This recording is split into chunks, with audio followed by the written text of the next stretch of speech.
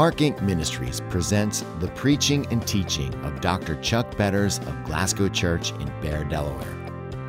This sermon is part of the In His Grip series that can be found along with other various resources by visiting our website at markinc.org.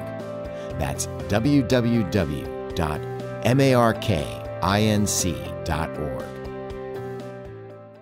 Please take your Bibles and turn to Psalm 116, Psalm 116. For the past several weeks and continuing into the next several months, I am looking at a concept out of the book of Psalms that simply I have entitled Building a Spiritual Legacy. Now, what I mean by that is I want my children to do it better than I have done it. I want my children to have greater faith, a greater kingdom-building energy, a greater testimony, a greater love for God than I do. And I want my grandchildren to do it better than their parents do it and have a greater kingdom influence and a greater testimony, and on and on and on. That's what I mean when I talk about building a spiritual legacy. Now, certainly, this series is not going to exhaust all of the principles that we can and should be teaching our young people and learning from firsthand experience, but it will serve, I believe, to give us a sort of frame of reference that will help us to begin the process of building that spiritual legacy. And I want to use the Psalms to accomplish that. I hope that by looking at very specific Psalms, we will be able to gain very specific knowledge of how to build that kind of a spiritual legacy. I believe Psalm 116 was written by Hezekiah, the king of Israel. There are some scholars who believe that David is the author of Psalm 116, and that may very well be true, but I don't think so. I think Hezekiah wrote it, but it doesn't really matter whether it was David or Hezekiah, because both of these men faced death. In Hezekiah's case, he was literally dying on his deathbed. The prophet came to him, pointed his finger at him, and said, "Make sure your business affairs are in order because you're going to die." This is what the Lord says, the prophet told him. Hezekiah, rather than protesting and whining and crying, turned his face to the wall and began to praise and thank God for who God was in his life and to cry out for God's mercy on him in the context of the imminent judgment that was to come, that he knew he was going to face God at any moment. In response to that, it seems, God granted to Hezekiah 15 more years of life. Now, I'm not going to get into a discussion about God's sovereignty and whether or not he changed his mind. I'll do that in another message. Suffice it to say, he did not change his mind. Our prayers cannot dictate the mind, will, and purpose of God. We simply pray in order to know what God's mind, will, and purpose is. But the scriptures tell us that God extended his life for 15 more years. And in the face of this death experience, in other words, coming right up to death's door, we watch as this psalm unfolds, and the man makes a journey from death's door to rest, to joy, to peace. Now, let me give you the legacy principle, and then let me flesh it out a little bit more than I did last time we were together. The legacy principle is simple. I want my grandchildren to learn to have content and grateful spirits rooted in their salvation that never presumes upon the grace of God. I want my grandchildren to be content, to see the mercy of God, to see what God has done for them, and not to presume that God's grace is always going to vindicate them from known and unconfessed sin. Romans 6 tells us, what shall we say then? Shall we continue in sin that grace may abound? God forbid. How shall we who are dead to sin live any longer in it? This antinomianism, technical word for presuming upon the grace of God, is something that we need to be very careful we do not have, and something that will very carefully be extracted from our children and our grandchildren if they possess this kind of presumptive spirit.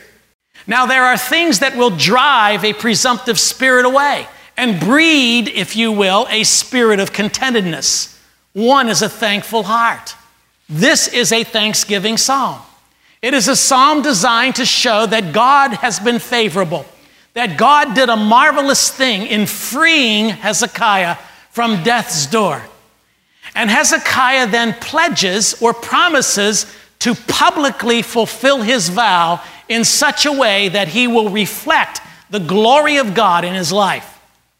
You see, a thankful spirit, a thankful heart hinders a presumptuous spirit. A thankful heart finds its motivation in the fact that we have been delivered from death and we have been delivered from sin by the blood of Christ. A thankful heart is never presumptuous upon past blessings and grace. Well, God, you did this for me in the past, therefore I expect you to do this in the future. God reserves the right to change the course of your life. A thankful heart submits to that. A thankful heart walks in continuous prayer.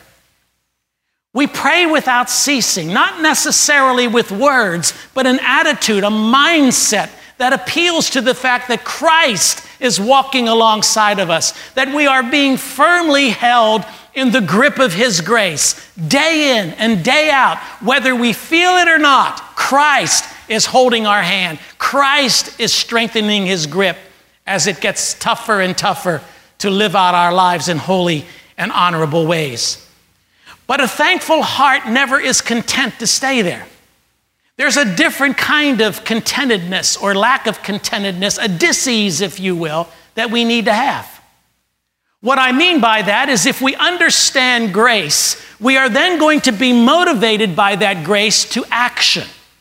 Grace is never content just absorbing grace. Grace is always the trigger that moves us to action, to respond, if you will, to God's grace, to become productive in our faith, the therefores of the Bible.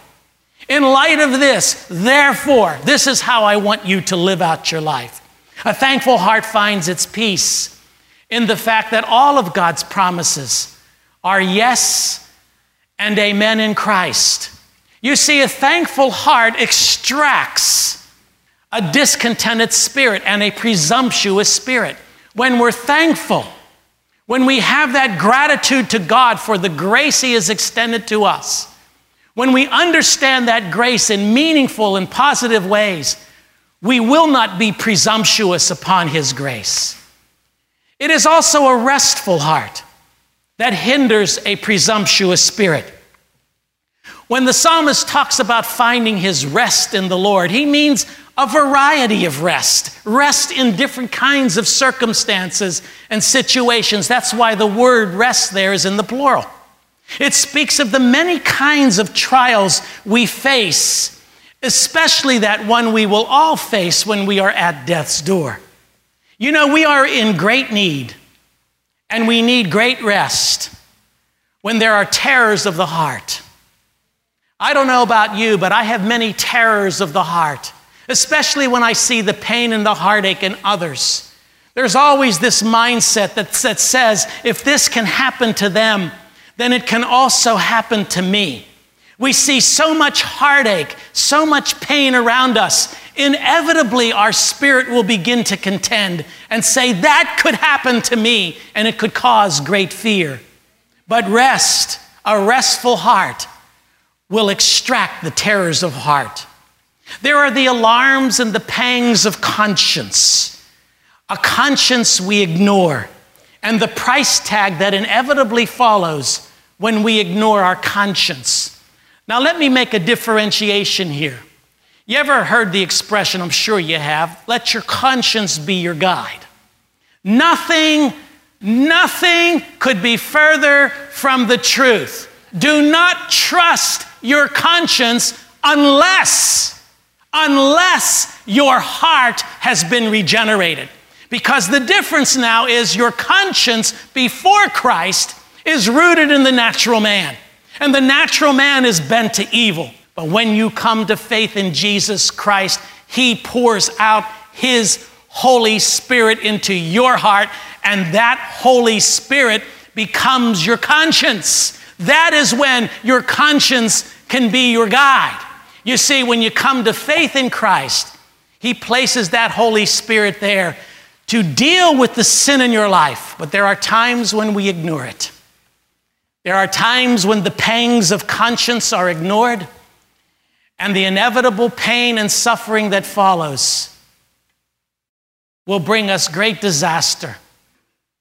But you see, a restful heart can also overcome the pangs of conscience. What about self-doubt?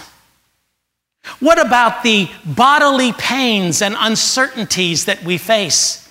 The older we get, more wise people, the older we get, we understand that our lives are fragile. Our bodies are fragile.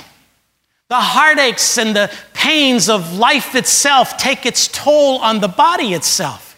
And we begin to wonder about who we are. We even begin to doubt things about ourselves because the pain becomes the megaphone.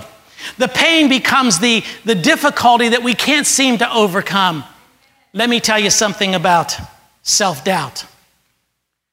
Our identity is in Christ. He never doubts. When we understand who we are as princes and princesses, children of the living God, all self-doubt is removed, and that is where we will find peace. What about broken trust? What about the broken trust of a marriage? The heartache that comes from knowing that your spouse has been unfaithful. What about the broken trust of children who no longer walk after God? What about the broken trust of friendships? People you thought you can trust that stab you in the back. What about broken trust? You see, rest and a thankful spirit can overcome broken trust. There is a confusion of ignorance and the frustration of being wrong. I can't tell you how many times I said to myself, why did you say that? Why did you do that? Why did you go there? Why did you look at that? Why did you listen to that? Why did you say that about the scriptures? Why did you teach that? I can go on and on and on because, you know, there is a sense in which as human beings, we are ignorant. And that ignorance causes confusion and frustration. And that's why it's so hard to say, I'm sorry, I was wrong. But rest in Christ can overcome confusion and ignorance. What about rest from the vanity of self-righteousness that leads to a legalistic and a proud heart? You know what I mean by that? Why can't everybody be like I am? Why can't everybody act the way I do? We have certain things and certain borders by which we define what a Christian is and what a Christian is not. Christians talk a certain way, Christians look a certain way, and we fail to understand the uniqueness of the Holy Spirit's thumbprint on every individual. It's never the same. There are no two Christians alike. Why? Because the Holy Spirit, in his creative genius, has fashioned us in his image and likeness in ways that are as numerable as the stars in the heaven. You and I are different in that regard. So why do I have the right at this point to say to you that you are going to be judged by the way in which I view you through my grid? But we can have rest, even from prejudiced hearts, even from legalistic and bigoted hearts. We can have rest from the struggles against the fallen man. And they are many. Struggles that we never seem to win. We just keep going on and on and on, falling into the same fleshly traps that we renounced when we came to faith in Christ. We keep on living the way we want to live in spite of the fact that God has placed us in his image and likeness as moral beings. That you and I are relational beings and rational beings and immortal beings. You and I, created in the image and likeness of God, as Christians, are designed to make moral choices every single day of our lives. But what do? We fall in love with what we once were. We fall in love with what the past is. We look back and we say, that tasted good. Just like Israel in the wilderness looked back and said, Egypt looks good. Egypt is tasteful. I used to eat melons in Egypt. I'm eating manna here in the wilderness. And our hearts become discontent. And what do? We look back and we see Egypt. And somehow or another, we forget the slavery and the pain and the heartache that Egypt brought us. And we want that life again. Yet rest in the Lord can deliver us even from that fallenness and that fallen nature. Rest can come from the fear that we have, that many have, that we're going to have to suffer and drink of the cup of sorrow. We see so much pain around us with media the way it is now. We're able to view people's pain from countries away. And we see the incredible sorrow that's in this world. And we reason to ourselves, that could happen to me. What if God asked me to drink that cup of sorrow? What if that happens to me? Yet there is rest in Christ, even from the fear of the cup of sorrow. Rest from the indecision and uncertainty that we face every day can be ours when we're indecisive about the moral choices we have to make. Which way do I go? What do I do? When I'm faced with this, where do I go? Do I turn right? Do I turn left? Do I stand pat? What do I do? Every day, there's indecision. And yet in Christ, there is rest. Why should we be at rest? If you look at Psalm 116, and you look with me at verse 7b, we'll start there. Why should I be at rest? Why should I have a thankful heart? Why should I not have a presumptuous spirit? Why? For the Lord has been good to you. For you, O Lord, have delivered my soul from death, my eyes from tears, my feet from stumbling, that I may walk before the Lord in the land of the living. Listen to me. God has purposed your rest, and God has purchased the rest that he purposed. Why? Because God promised you this rest. Therefore, each day of my life, I must choose that rest. God purposed it. God promised it. Christ purchased it. I must choose it. Every day of my life as a Christian, I can choose to be presumptuous, or I can choose to be thankful and to be at rest. Now let's look at the therefore. If all of this is true, since all of this is true, therefore, that's what he begins verse 9 with. That. All of this is true. That. You see what he's going to say in the rest of this passage is, if God's grace is the stimulant that brings you the rest and the thankful heart that does not presume upon the grace of God, then that grace must move to action.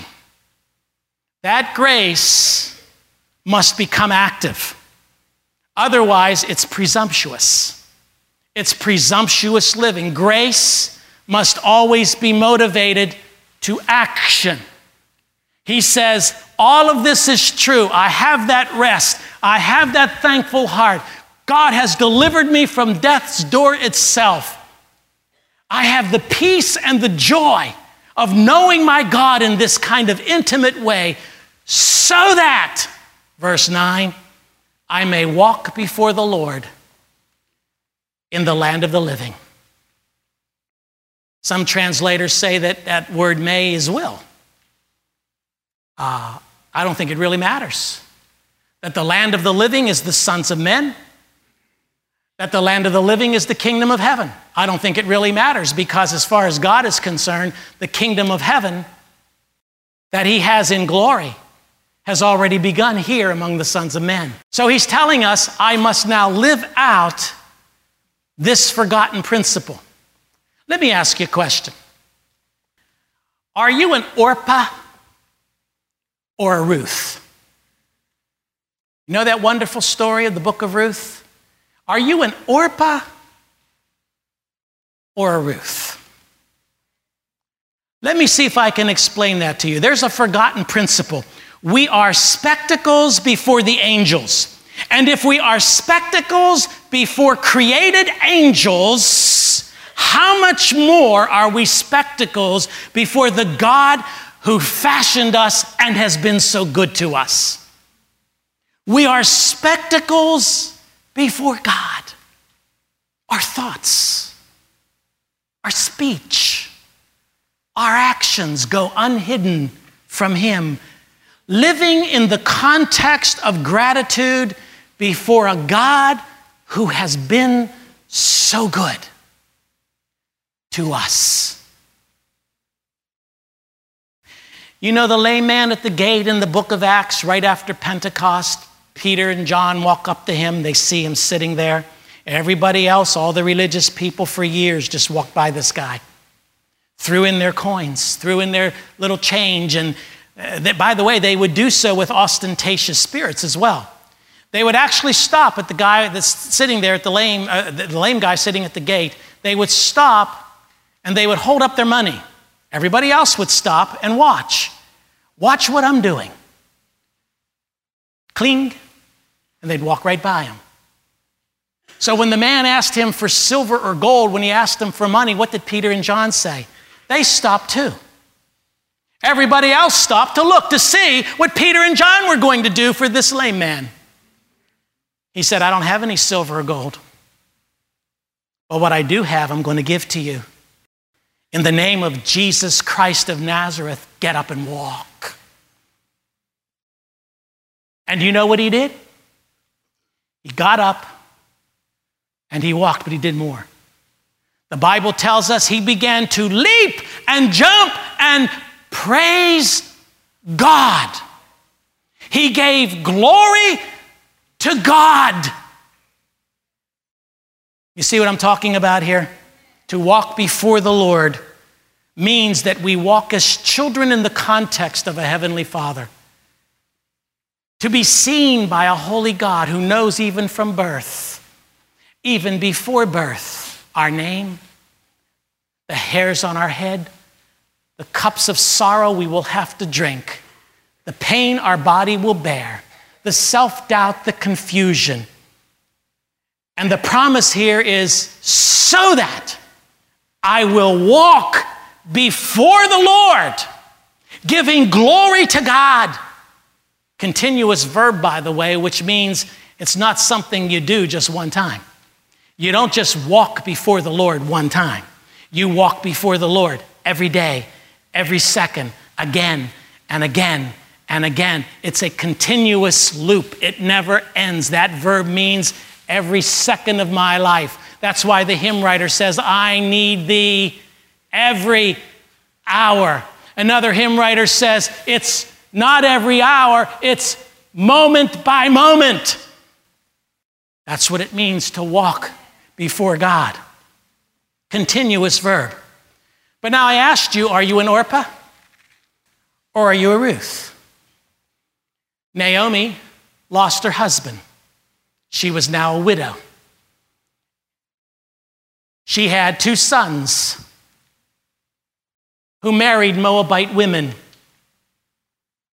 and the 2 sons died.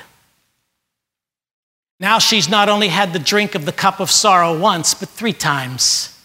Here is a woman with 2 other women, 2 daughters-in-law. Can you imagine the terror? No, you can't, because in that world, women living by themselves with no one else to care for them, no male heir. Those women were in terrible, terrible danger. And so they heard in the midst of the famine they were experiencing that there was food to be found, but they had to pack their bags and leave home. So the stage is set to answer the question, are you an Orpah, one of the daughters-in-law, or are you a Ruth, the other daughter-in-law? If you want to turn to it, you can. If not, just listen to me. In the book of Ruth, chapter 1, we read this beginning with verse 10. We will go back with you to your people. That's what the daughters-in-law said to Naomi. But Naomi said, return home, my daughters. Why would you come with me? Am I going to have any more sons who could become your husbands? Return home, my daughters. I am too old to have another husband. And even if I thought there was still hope for me, even if I had a husband tonight and then gave birth to sons, would you wait until they grew up? Would you remain unmarried for them? No, my daughters, it is more bitter for me than for you, because the Lord's hand has gone out against me. At this, they wept again. Then Orpah kissed her mother-in-law goodbye, but Ruth clung to her. Look, said Naomi, your sister-in-law is going back to her people and to her gods. Go back with her. But Ruth replied, don't urge me to leave you or to turn my back from you. Where you go, I will go. Where you stay, I will stay. Your people will be my people. Your God will be my God. Where you die, I will die, and there I will be buried.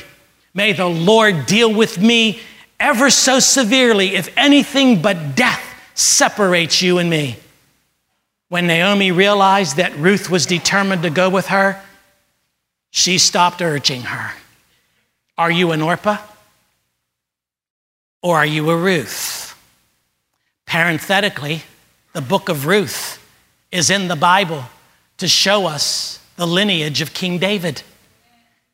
The whole purpose of the book of Ruth is to point us back to the grandparents that came as the result of the union between Ruth and Boaz, because Ruth clung tenaciously to her mother-in-law and to her mother-in-law's God. Will you be an Orpah and turn back, or will you be a Ruth and cling to your God? So I ask a question. What is your selling price? What is your selling price? So typical of kids, teenagers, by the way, who take a step or two with Jesus. Maybe they go on a retreat or are moved by a certain moment. Emotionally, they're charged, and now they're walking with Jesus. They take a step or two forward, but when the heat gets turned up, as it was with these two women with nothing to live for but an unsafe place and possible starvation, they quickly cave, just like their parents who quickly cave. You see, faith without works is dead. Verse 10 says, I believed, therefore I said, I am greatly afflicted. And in my dismay I said, all men are liars. Notice what the psalmist says, I believed. Then I said. Say, what are you talking about? Here's what I'm talking about. If my heart has never been changed by the blood of Christ, then my heart remains the same in its fallen nature, condemned by a holy God who hates sin. If I have never, ever trusted Christ as my Savior and Lord, I'm the same man today that I was when I was born.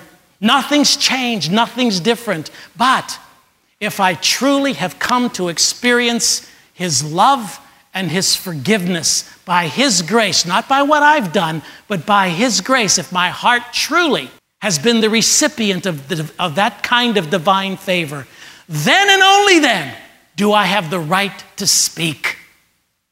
That's what the psalmist said. I believe, therefore I said. But now we raise this question. If you have no faith, do you really have anything to share? Oh, you may have a few words of wisdom about life in this world. You may have a good business plan. You may have some wisdom as far as your job's concerned. But as far as affecting people's lives and as far as affecting your own life, if you have no faith in Christ, you have nothing to share. There is absolutely nothing to share. You have no reason to open your mouth. Not to your kids, not to your church, not to your community. Oh, you can give them some kind of moral guidance and what have you. You can be a father, you can be a mother, you can do all those things, but you will never, ever build the kingdom of God apart from faith in Jesus Christ.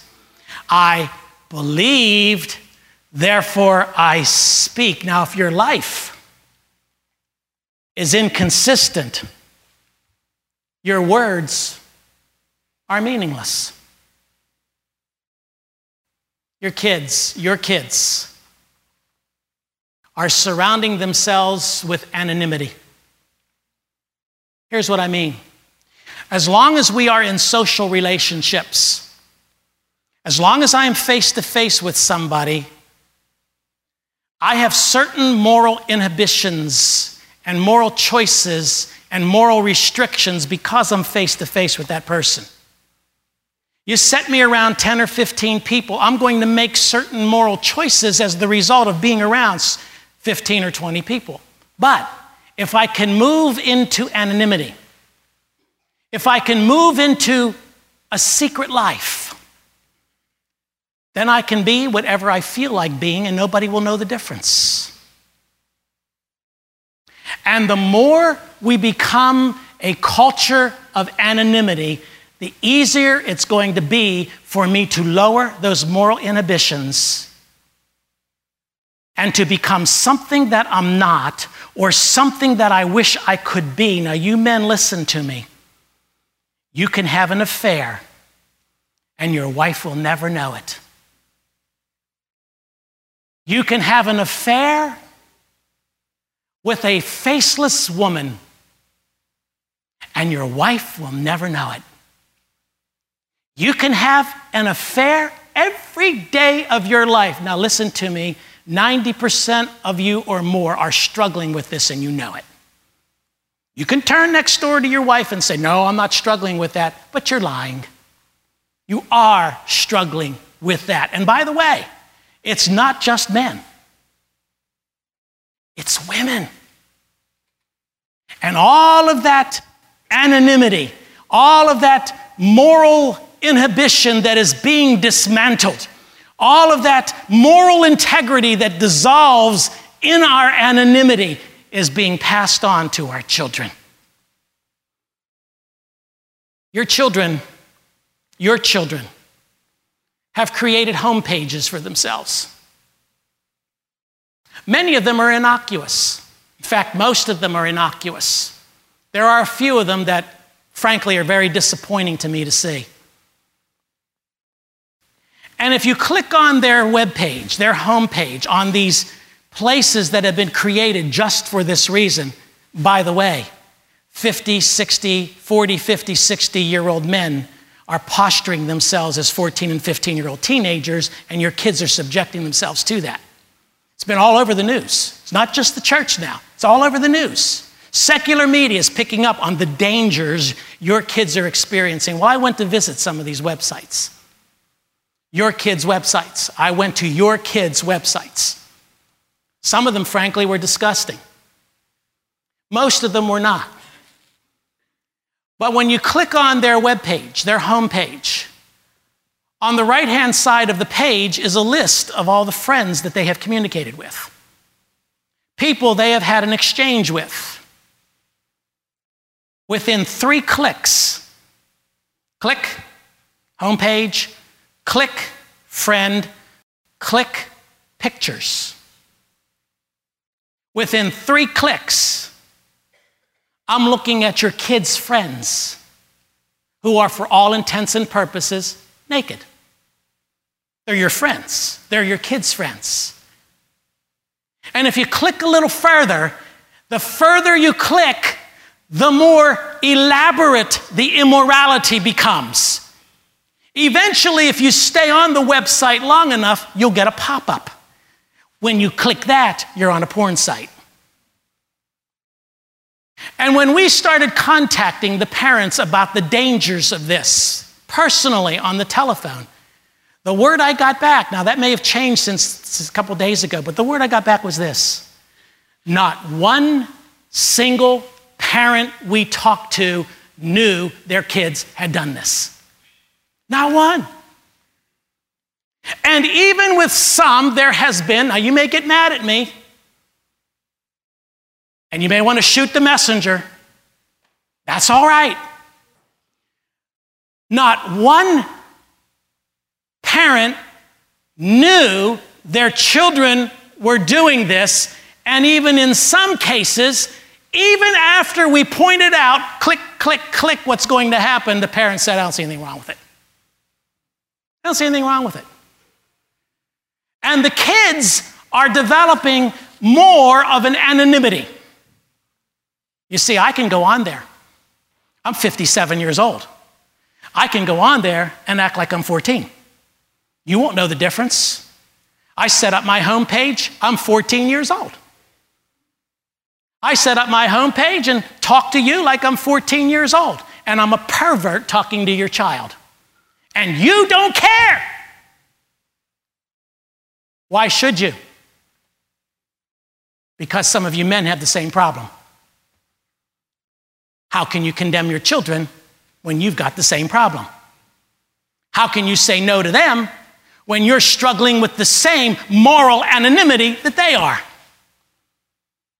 On the hopeful side, I just heard about some web software that men can buy. Like if I'm struggling with that issue, hook up my software with another brother to whom I'm accountable, he will know from his computer, and I will know from my computer every website that he visits. And he will know every website I visit. So in essence, you have to have a buddy approve where you're going. Now, if you're sitting there, men, and you're saying, I will never, ever do that, you're already addicted. You're already addicted. You don't want any moral accountability, so how can you expect any moral accountability out of your children? I got to tell you, it's getting tougher. You know, when I was a kid, the big deal was to see if one of us could go into the drugstore and get a hold of a dirty magazine. And it was the big deal that we would boast to our friends that we did that.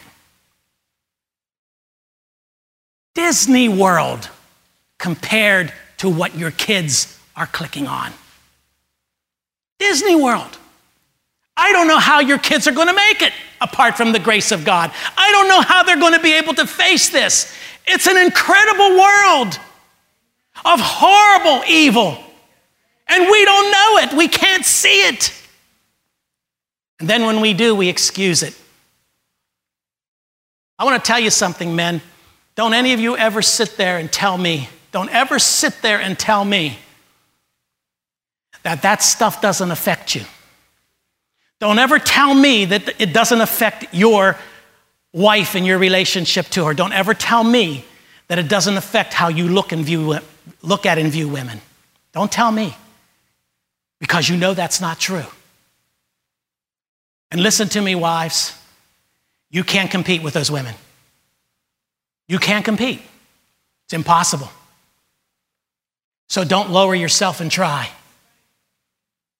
You and your husband need to have a heart-to-heart talk. I would suggest when you go home, you take your husband by the cheeks, make him look at you in the eyes. Are you struggling with this? And watch him lie through his teeth. One of the reasons he's going to lie through his teeth is because he's afraid of your reaction. But the honesty and the loyalty of a man and his wife, of a woman and her husband, the loyalty to build each other up in the struggle, long term will bring great blessing to your marriage. Short term, it might be hard. But we live kind of alone, don't we? You realize how, when this message is played in the secular world, which it will be, when this goes out over the air on TV and radio, you know how many people are going to sit there and laugh at me? You're going to sit there and say, get a life. What's wrong with you, Puritan? What's wrong with you? Those images never go away. They're permanently burned in your mind. And every time you look at your wife, that's what you're going to see. Unless God's eraser takes them out. Like Elijah sitting in the cave after he had called fire down from Mount Carmel. We sit there and we say, Lord, I'm the only one. I'm the only one who loves you and trusts you. God says, okay, Elijah, I want you to lift your head up, look out the cave window, because there are thousands of others just like you who have not bowed their knee to Baal. You see, those are your kids' heroes, but your kids haven't found them yet. They are the ones that should be your kids' heroes. The evil is incredible. There is a real sense in which we do not understand how evil this world is. You've heard me say before, we personally do not understand what evil we are capable of. None of us sitting here is incapable of doing the very things now that I've been talking about. I saw something the other day on TV. Even today, I still haven't gotten over it. I can't believe. I saw a special on the sex slave trade in the Caribbean. How little girls and young women, especially blonde hair and blue-eyed women, are being kidnapped and taken all over the various Caribbean countries and South American countries and sold into incredible sex slavery. I need to be careful because there are children here. But one of the detectives who goes and rescues these children, one who spends his life, he sat there and he cried, a big burly guy that could bend any of us in two. He sat there with tears streaming down his face because of what he saw. He explained in one situation, women being impaled and pictures being taken. And you can imagine, through the head. I can't imagine being a parent of a girl who's been taken. I can't imagine. I've lost a child. We've lost a child. Beyond any shadow of a doubt, choosing death or that, I would choose death. I would rather my child be dead than to have to go through that. I can't imagine what these parents are thinking when they go to bed at night. What's happening to my daughter? What's happening to my son? This world is dark. This underworld, this anonymous underworld that you click into is evil. It's evil. And we sit there and we say, for my kid, it's cute. Are you kidding me? If somebody came into your house and physically attacked your child, you'd stand back and say, that's all right, that's pretty cute. Something worse is going on in your child's anonymous world. In your child's anonymous world, something much more intense is going on, and some do not even care. One of the website's homepages that I read, and I have to finish here, one of the homepages that I read, the girl said on her profile, her favorite book is the Bible. Her favorite person is Jesus. And the thing she enjoys doing more than anything else is going to church and sitting under the preaching of the word. Sounds good. I said, okay, let me visit this girl, see what else she says. Click. The next page is a picture of a headshot. And she's smiling very, very nicely. The caption says, and I got to be careful. The caption says something to the effect of what she is not wearing underneath that headshot. And how cute it was. Is she confused? Probably. How could Jesus be your favorite person? How could the Bible be your favorite book? How could you sit under the preaching and teaching of the word and play a little porn star on your website? How could you do that? How could you sell out like Orpah that quickly? What's your price tag? A little fame? Others to think it's cute? Click on a little further and see what their boyfriends are saying. Look at the profanity that's coming out of their mouths. Look at what they're boasting about. And all around, these kids are your kids' friends.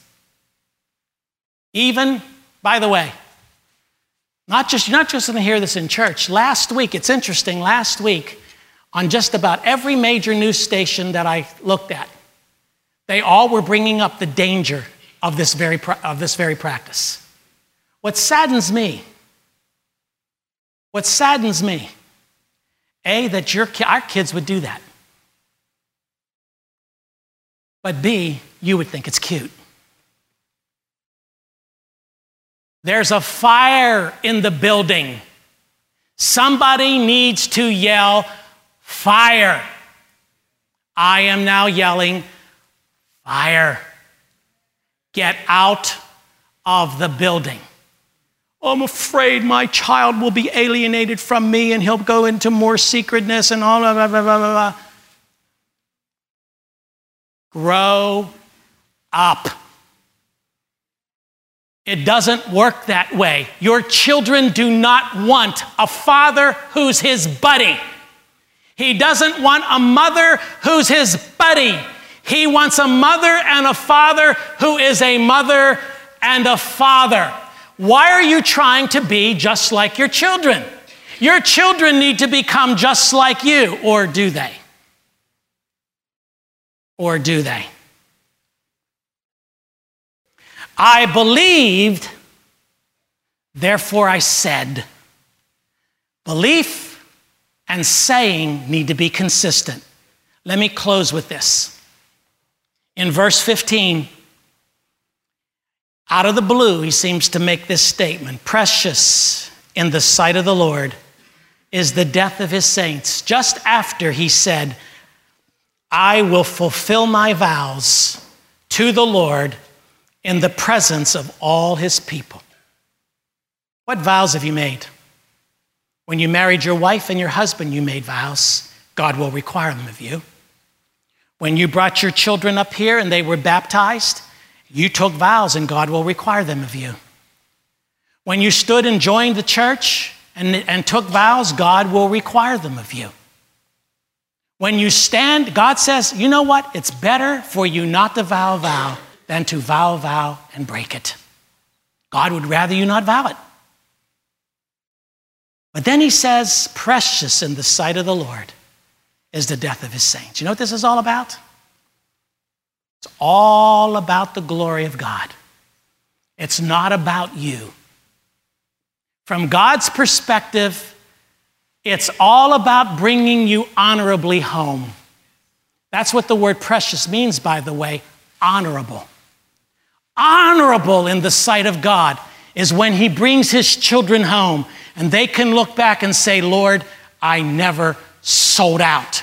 I never was faithless. I was a Ruth, not an Orpah.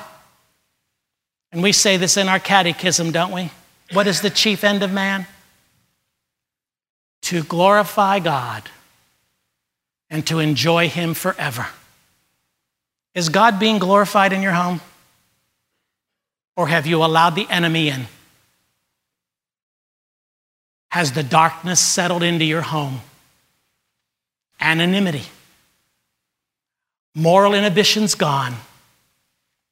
How indeed can God bring you home and call it honorable? Unless you repent. Let's stand together as we close in prayer. Lord, make us anxious, not for what time it is. Make us anxious for what the temperature of our homes are. Lord, where there is repentance that needs to happen, I can only preach. You have to change the heart. I know right now, Lord, some kids are running for cover. And they're looking for ways to hide the guilt and the shame. And their parents perhaps are doing likewise. This is not about websites, Lord. It's not about the internet. It's about a heart that's right with you or not right with you. A heart that seeks to glorify you or one that seeks to hide in the context of sin and darkness, when in this very psalm you said that we are in your sight. So I pray for each home represented here. I pray that your Spirit would speak in a way I cannot. I've done my very best. And Lord, I know that's not enough. Your Spirit has to speak in a way I cannot. So bring holiness and purity to our marriages, to our families, to our businesses, and especially to our children. Now may the grace of God, the love of our Lord and our Savior, Jesus the Christ, the very presence, person, and power of his Holy Spirit abide with each of you now until Christ comes again and forevermore. Amen. This program has been brought to you by Mark Inc. Ministries, proclaiming the truth that God is sovereign and you can trust him. Please visit us online at markinc.org to learn about other available sermons and resources.